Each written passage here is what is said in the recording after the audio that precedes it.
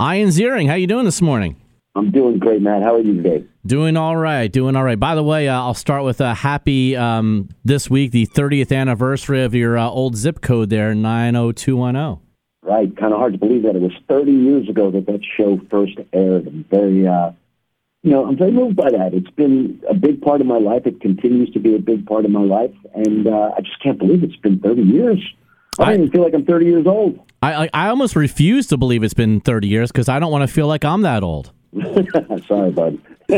And it happens. By the way, do you still have the Corvette from the show? Come on. I don't. I never had that. That was always a set piece that I was lucky enough to drive every once in a while. It's like, you get to ride it for the opening credits, and that's it. You never get to see that car ever again. Sorry. Yeah. Goodbye. First off, too, I always like to point out when people from Jersey make it big like you did. Was it West Orange you grew up in? Grew up in West Orange, New Jersey. Went to Redwood Elementary School, Lincoln Junior High School, and then Mountain High School, all there in West Orange. So now you have this new show, Swamp Thing, okay? I just watched it, the trailer for this. So I'm not super familiar with the show. So I'm watching the trailer. I'm like, this has got like some cool special effects and whatnot.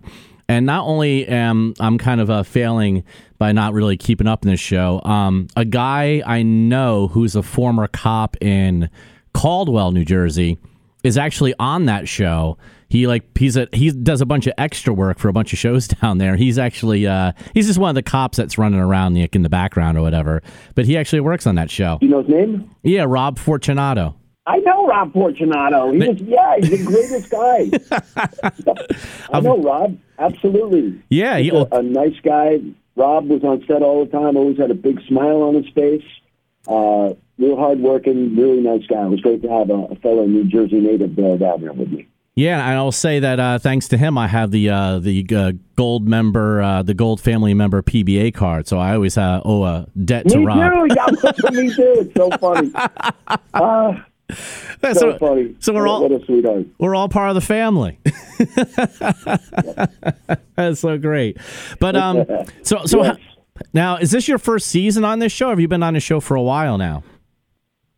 No, we shot 10 episodes of Swamp Thing, and it aired originally on the DC Universe, which is a streaming service provided by DC and Warner Brothers, which really didn't get any traction. It's still in existence, but didn't have the eyeballs on it to support the cost for this kind of quality content. I mean, they spent over $100 million on this show, and it shows.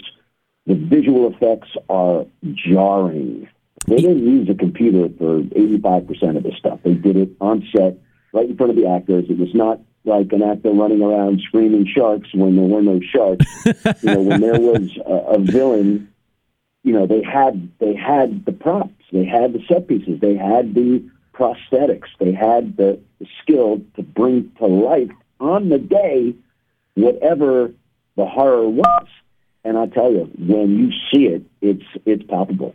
This is some of the greatest quality content in terms of horror that we've ever seen. We have top-tier production staff, James Wan, who was behind Aquaman and Annabelle and so many other creepy, scary movies. We have the DC company, Detective Comics, that have put everything into this, and Warner Brothers, who really backs us. And, I worked with Virginia Madsen and Jennifer Beal and Will Patton and Derek Mears and Kevin Durant and, Andy Bean and Crystal. And just amazing actors. Everybody was there on set.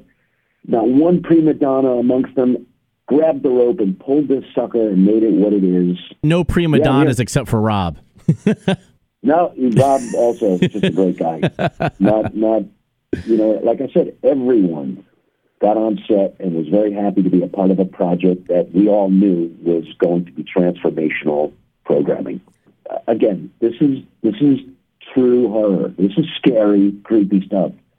And for people that like this, they're going to be blown away. And for people that don't, they're going to become huge fans. Yeah, I'm looking forward to checking out. I got to play a demon. I got to play the Blue Devil. This guy, Dan Cassidy, turns into the Blue Devil to protect people, but he doesn't do it in a way that Batman does it, where he leaves the bad guy in handcuffs or tied up for the cops to find. No. The Blue Devil leaves people in body parts. He creates a bloodbath. This guy is a demon. He doesn't work on the same level as a human does. He's got these horns that he uses to slice people up. It's creepy. I've got goosebumps right now because, I'm the 8-year-old that got to play a superhero. In this world of Moray, Louisiana, we had the Swamp Thing.